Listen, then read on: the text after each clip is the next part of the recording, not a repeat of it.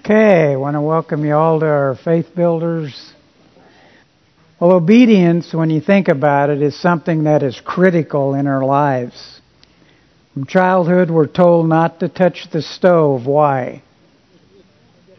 So you don't get burned. Or across the street, without looking, what could happen? Could get hit by a car. As adults, we drive 55 on Sunset Point in front of the church, and there's one of our Clearwater police officers that sees us go by and clocks us. What do you think might happen? We don't obey the law. What is the speed limit in front of the church? Anybody? 40. Okay, 40. So 55, you might get a ticket. Well, in the Army, going through basic training, we had to get through, toward the end, what they call an obstacle course. And obstacle course, they have you running over things, crawling under things, but the very end, you're kind of practicing going on a convoy, or you're walking together with the first sergeant, and all of a sudden he says, hit the ground, because overhead is going to be 50 millimeter bullets spraying overhead in a few moments. And you don't have time to say, well, I don't know if I'm going to obey that one. I might wait a couple of minutes. If you do, you won't be around anymore. So you had to obey that command or risk losing your life. One mother demanded total obedience in this story shared by Charles Swindoll. And it's called Deepwater Faith. A funny thing happened in Darlington, Maryland several years ago. Edith, a mother of 8, was coming home from a neighbor's house one Saturday afternoon. Things seemed too quiet as she walked across her front yard. Curious, she peered through the screen door and saw 5 of her youngest children huddled together, concentrating on something. As she crept closer to them, trying to discover the center of attention, she could not believe her eyes. Smack dab in the middle of the circle were 5 baby skunks. Edith screamed at the top of her voice, "Quick, children, run!" Each kid grabbed a skunk and ran. That's obedience. That's obedience, isn't it? They ran with that skunk. I don't think that was the idea, but they obeyed. Well, as believers, we're expected to obey God totally, 100%. 1 Samuel 15:22 tells us, "Has the Lord great delight in burnt offerings and sacrifices, as in obeying the voice of the Lord? Behold, to obey is better than sacrifice, and to heed than the fat of rams." Well, this morning we're going to look at an Old Testament story illustrating God's ways are higher than our ways, and when God's word is given, it must be absolutely obeyed. Join me in 2 Kings 5. 2 Kings 5, and here we find a story illustrating total obedience is required when God's word is given. And as we read through this portion of Scripture, we'll conclude with 4 lessons we can use in our daily lives. 2 Kings chapter 5. Before we look at this, let's pause for a word of prayer. Heavenly Father, we're thankful that we have your word to open, to learn from, to study, to have the freedom to meet together as we do, and Father, not only to hear your word, but to be obedient to it. And we want to learn today, Lord, that you demand absolute obedience to your word, not halfway, not 3/4, but all the way. And when you tell us something in your word, with your help, Lord, that's the only way we can obey it. And we ask that you'd speak to us this morning through your Holy Spirit, through this story we're going to look at in 2 Kings 5. We thank you, Lord, and give you the praise in Jesus' name. Amen. Well, the prelude to this story, we need to introduce the various characters. We'll have God's prophet, Elisha, Elisha's assistant, Gehazi, the commanding general of the Syrian army, Naaman, the king of Israel, the king of Syria, a young Jewish girl, and of course, most importantly, God. The first verse introduces our first character, the Syrian general Naaman. Follow with me, verse 1. Now Naaman, captain of the army of the king of Aram, was a great man with his master and highly respected because by him the Lord had given victory to Aram. The man was also a valiant warrior, but he was a leper. Naaman's name means gracious, and he's described as the supreme commander of the Syrian army. He has high standing, highly regarded as a great military leader, great wealth, and a courageous warrior. But he has one tiny little problem. This great leader has leprosy. Leprosy was a foul-smelling disease that appears in dry, white, thin scabs with violent itching, and as the disease progresses, whole sections of skin fall off, leaving tissue underneath exposed.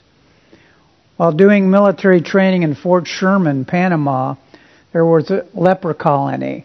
And I remember MREs. I don't know if everybody knows what that is, but that's meals ready to eat. If you want to eat them, if you get desperate enough to eat them, but they come in a package.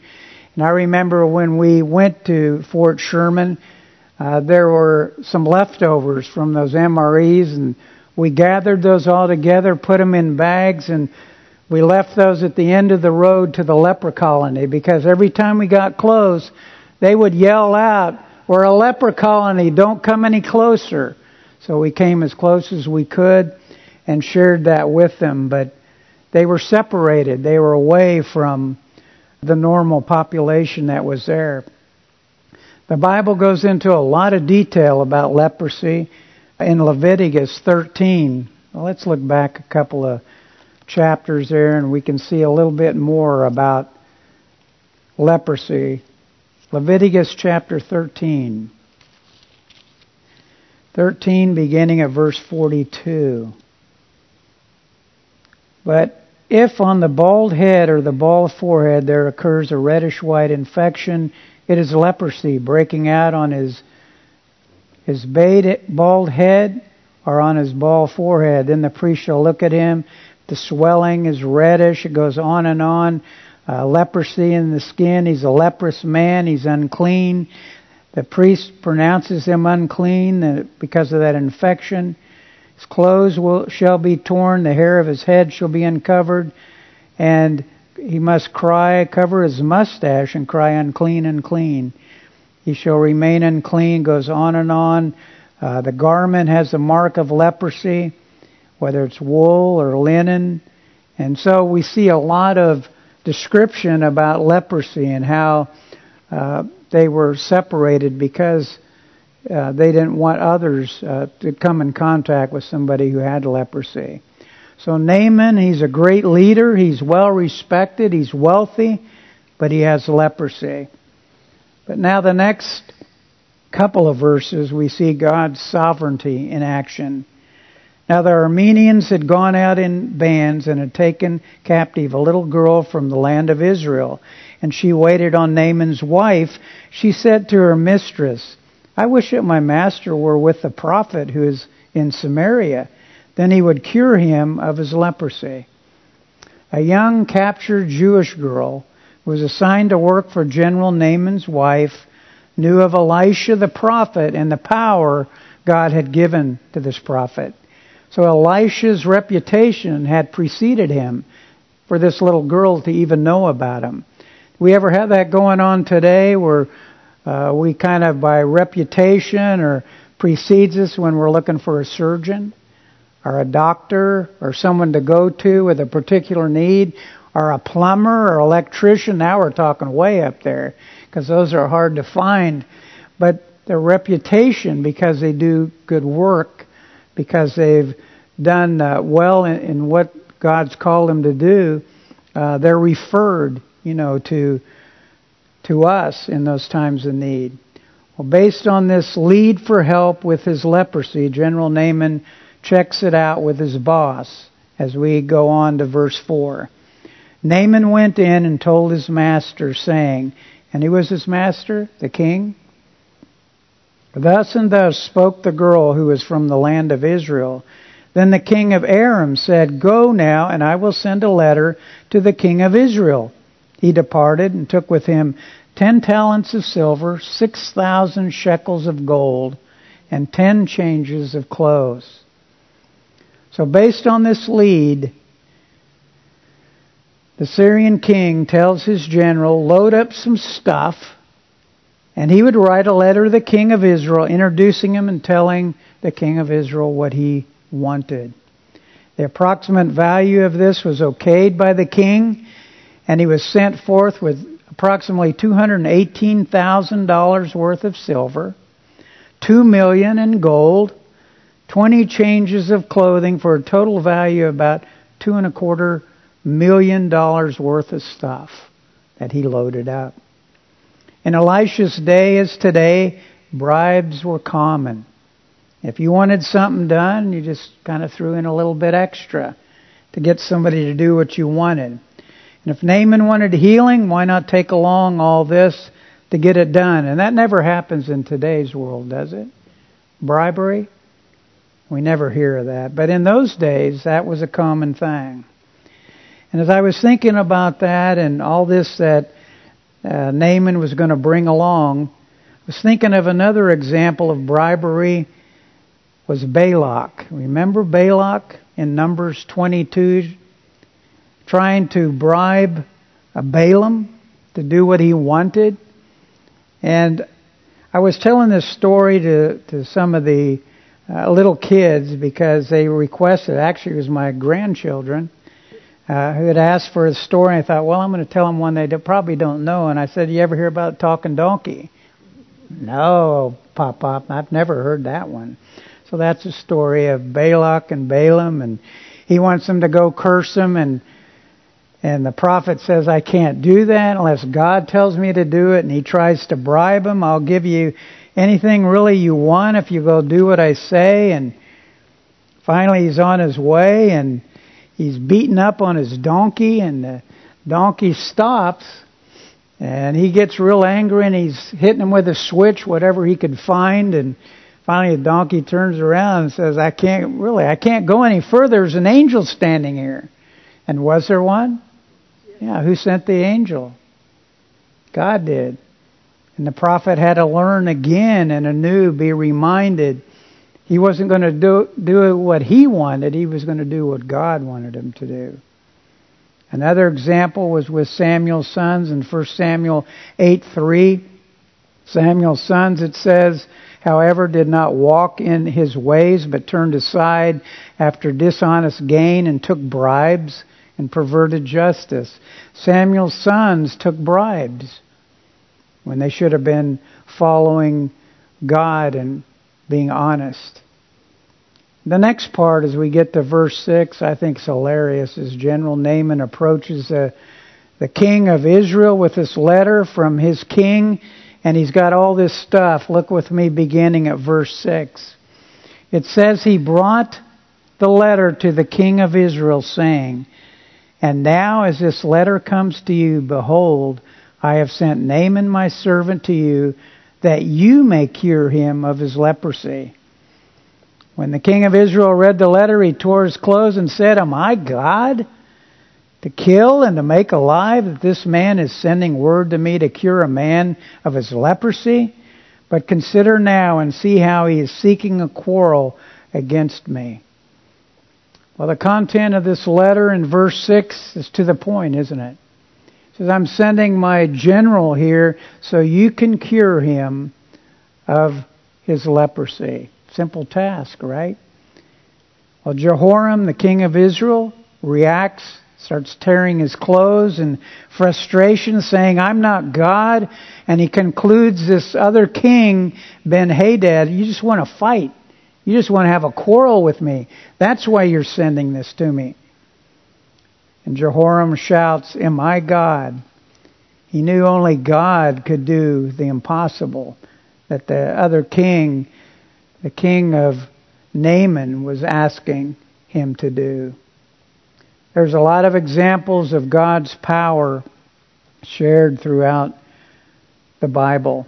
A couple of those in Genesis chapter 20, beginning of verse 17 is one example. Abraham prayed to God, and God healed Abimelech and his wife and his maid so that they bore children.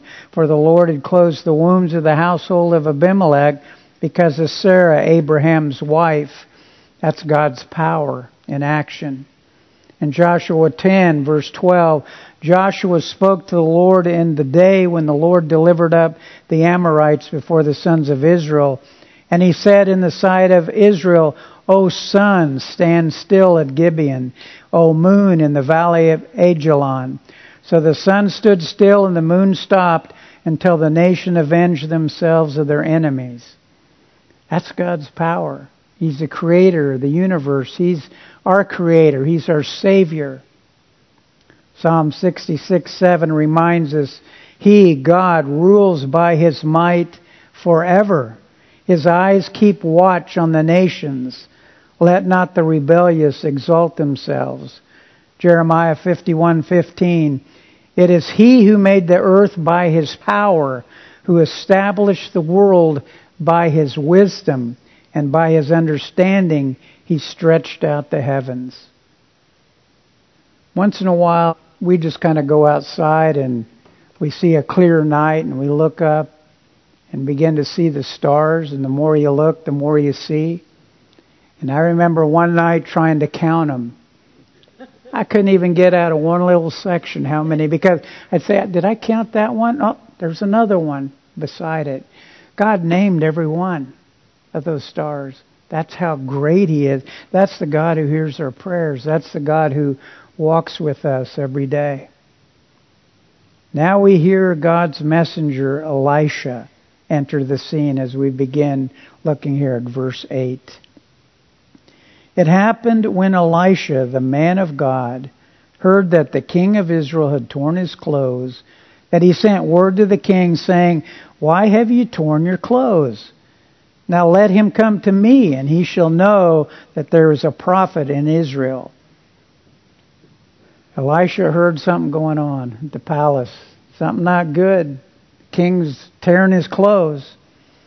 Elisha followed Elijah. Just a little background, as God's prophet. His name means God is salvation. He performed many miracles, including raising the Shunammite's son from the dead in 2 Kings 4. Elisha hears about the ruckus, but he doesn't panic.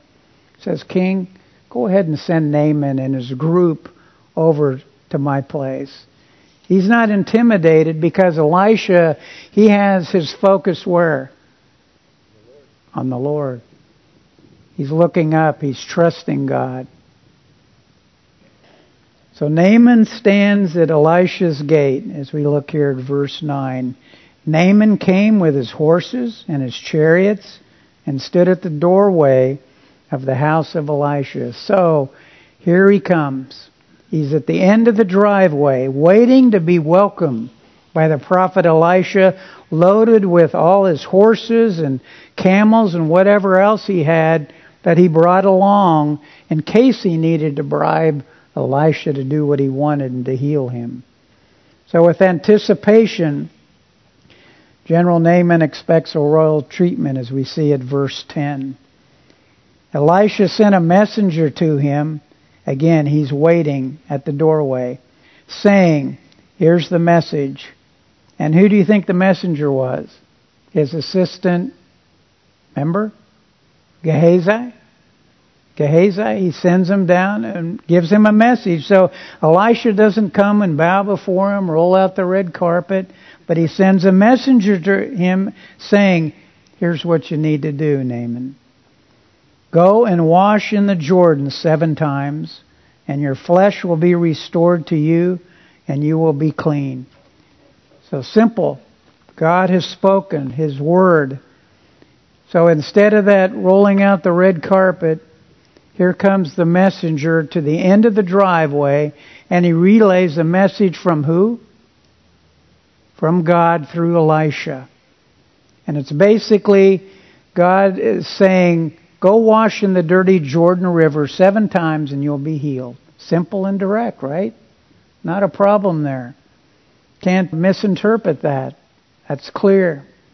So the general reacts and he obeys, right? Look at verse 11. But Naaman was furious. And he went away and said, Behold, I thought he will surely come out to me and stand and call on the name of the Lord his God and wave his hand over the place and cure the leper. He wanted him to wave his hand over him and heal him. That's what he's expecting. Here's the problem with the river, Jordan River. Are not Abana and Phaphar, the rivers of Damascus, better than all the waters of Israel? Could I not wash in them and be clean? So he turned and went away in a rage. He was very angry. He didn't like that answer.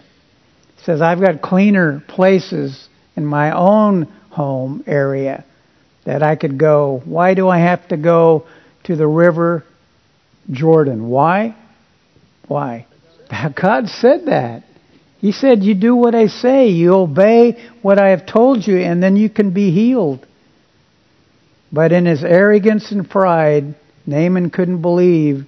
First of all, Elisha didn't come to the end of the driveway and appear in person. He sent his assistant, gave him a message to wash in a dirty river. After all, the general had those clean rivers he could go to.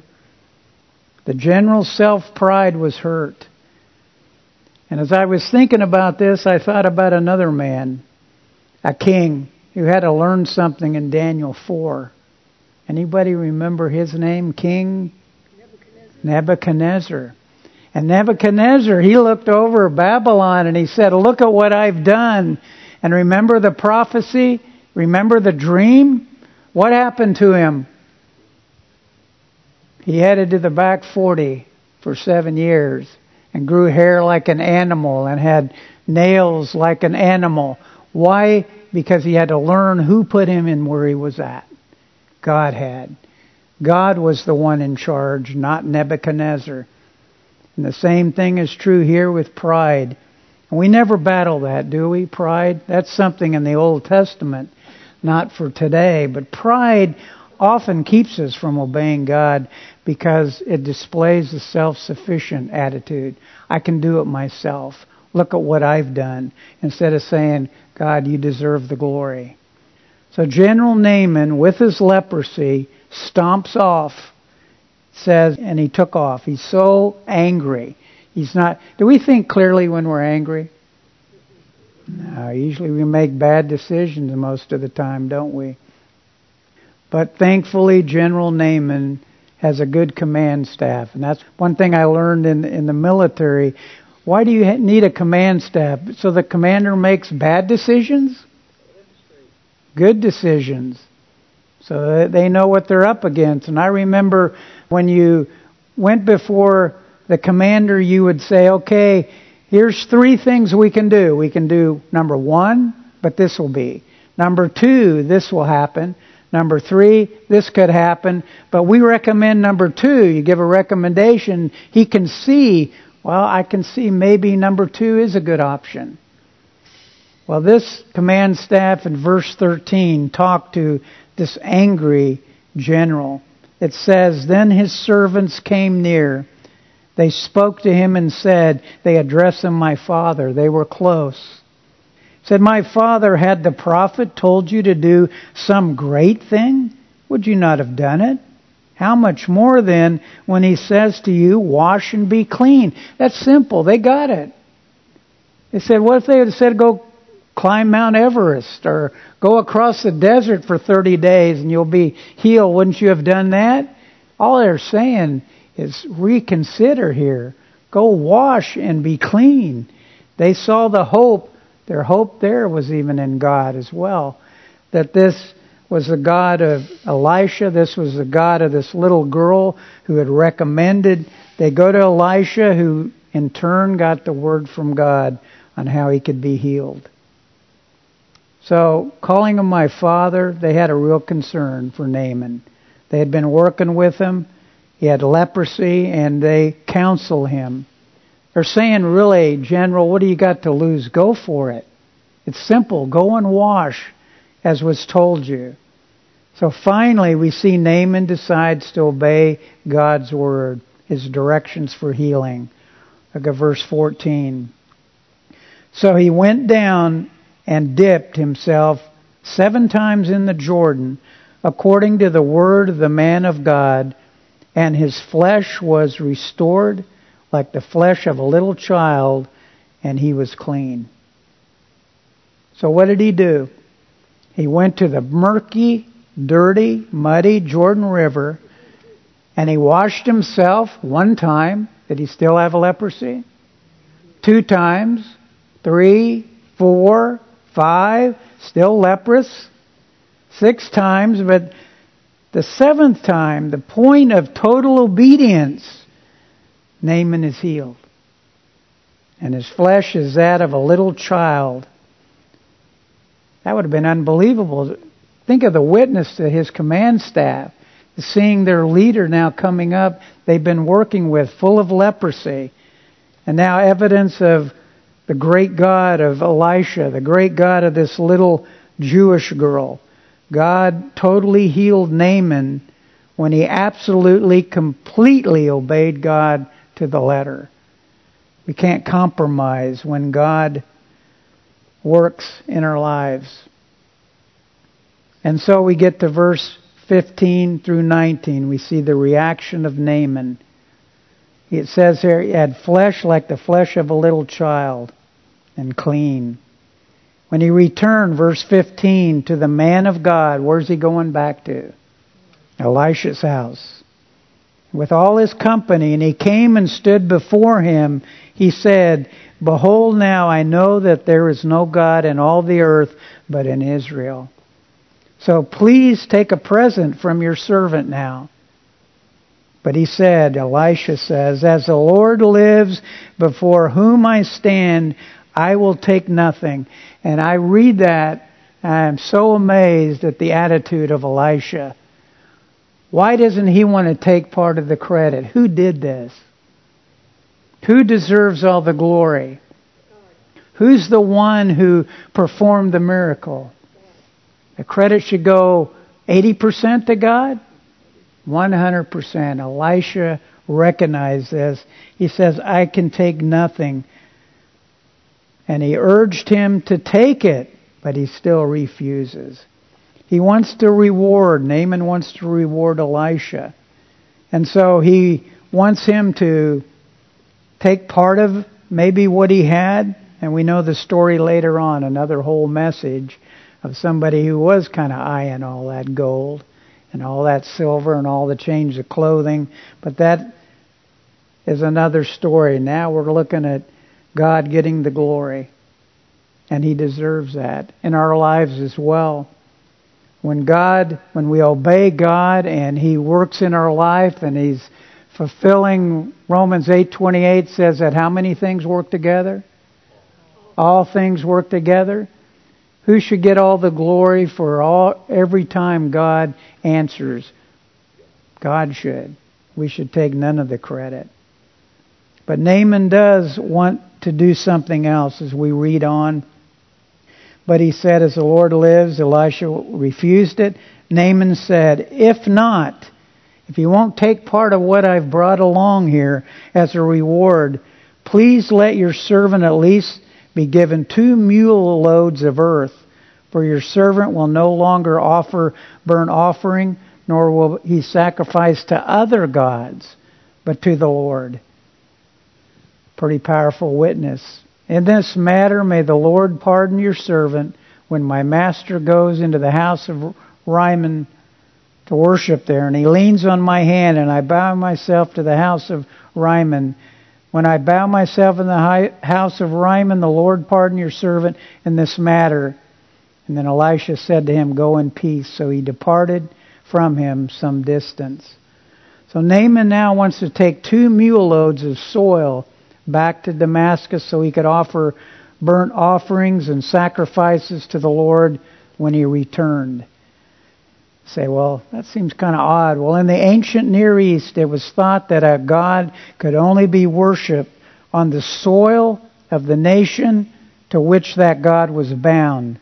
So he wanted Israeli soil to worship the true God. He wanted to take that along.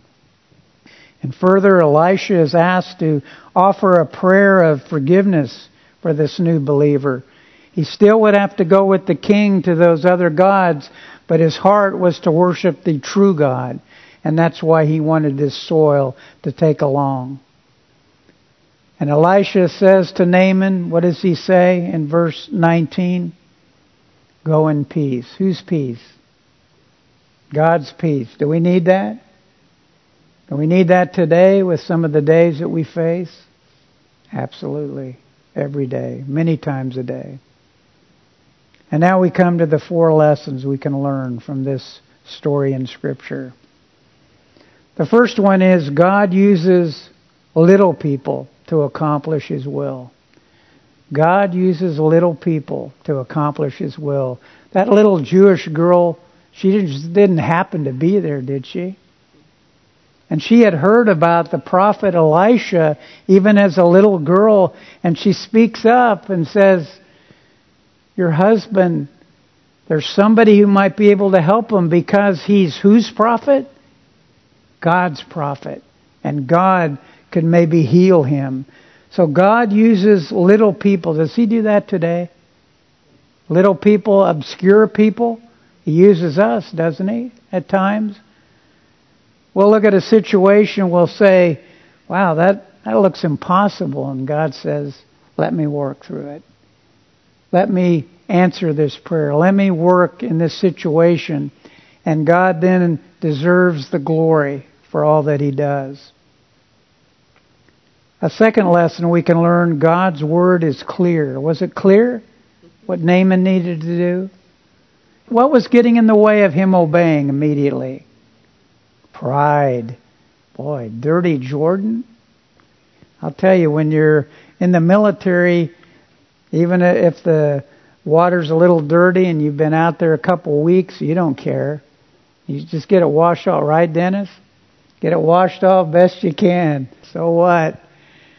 God's Word is clear here. Go into the Jordan River and wash 7 times.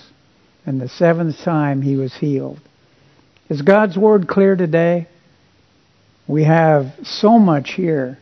And I don't know if any of you have had the opportunity recently to read through the Bible in a year.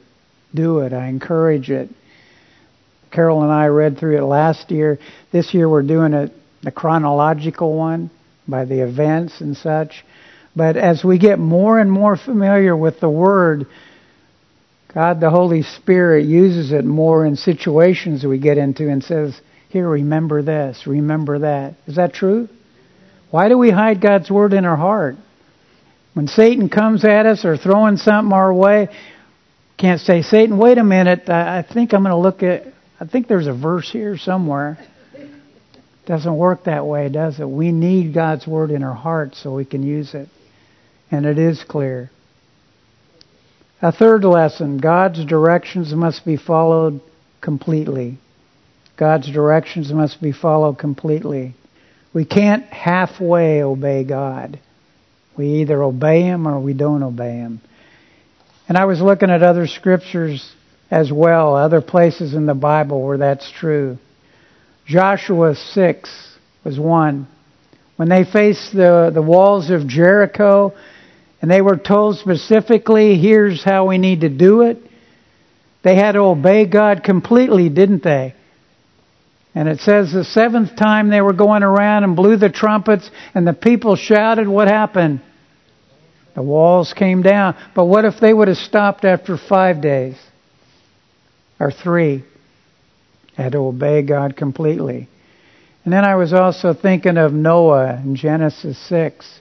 When God said to Noah, I want you to build the ark and it needs to be this size and this part needs to be this size. And Noah had to build it right, and he did build it right. It says in verse 22, he did it exactly how God told him. Do you think that makes a difference in a flood? If you have a few cracks here and there, just forget about a little mud there. Don't need that. had to follow it completely for that ark to be a place where they could safely be through that flood. So God's directions must be followed completely. And finally, number 4, the lesson we can learn. God must get all the glory. Just like last week, Peter's delivery from death row. Remember, they were praying for him and they were shocked that he showed up. Let's pray for him all week, and he's knocking at the door, and a little girl says, "It's Peter." They said, no, that's his ghost. That's not really him. Sure it was him. And he kept knocking, and they finally let him in so they could give God all the glory. But it says all the people that were praying for Peter were astonished. They couldn't believe it. Well, Naaman here did what God told him to, obeyed completely, and he was healed of his leprosy. So we need to recognize and we need to give God the glory. When we are given His Word and we obey it, and He answers it, most of the time in greater ways than we can ever imagine, we need to thank Him and we need to praise Him. Let's pray. Father God, we thank You again for Your Word. We're thankful for the story of Naaman and Elisha and how You worked to show us that when You give us Your Word, we need to obey it. Give us a faith, give us a trust to obey it. Help us to study it, to learn, not only to read it, but to apply it. That's so hard, Lord. We've got to have Your help. We ask You again for Your grace and mercy. Even today, this coming week, we fall short so often. Pray, Father, that pride would not be in the way. And Father, I know in my own life, just humble me as You choose fit, Lord, that I may honor and glorify You. I pray that for all my brothers and sisters here as well. I thank You and give You the glory. In Jesus' name, amen.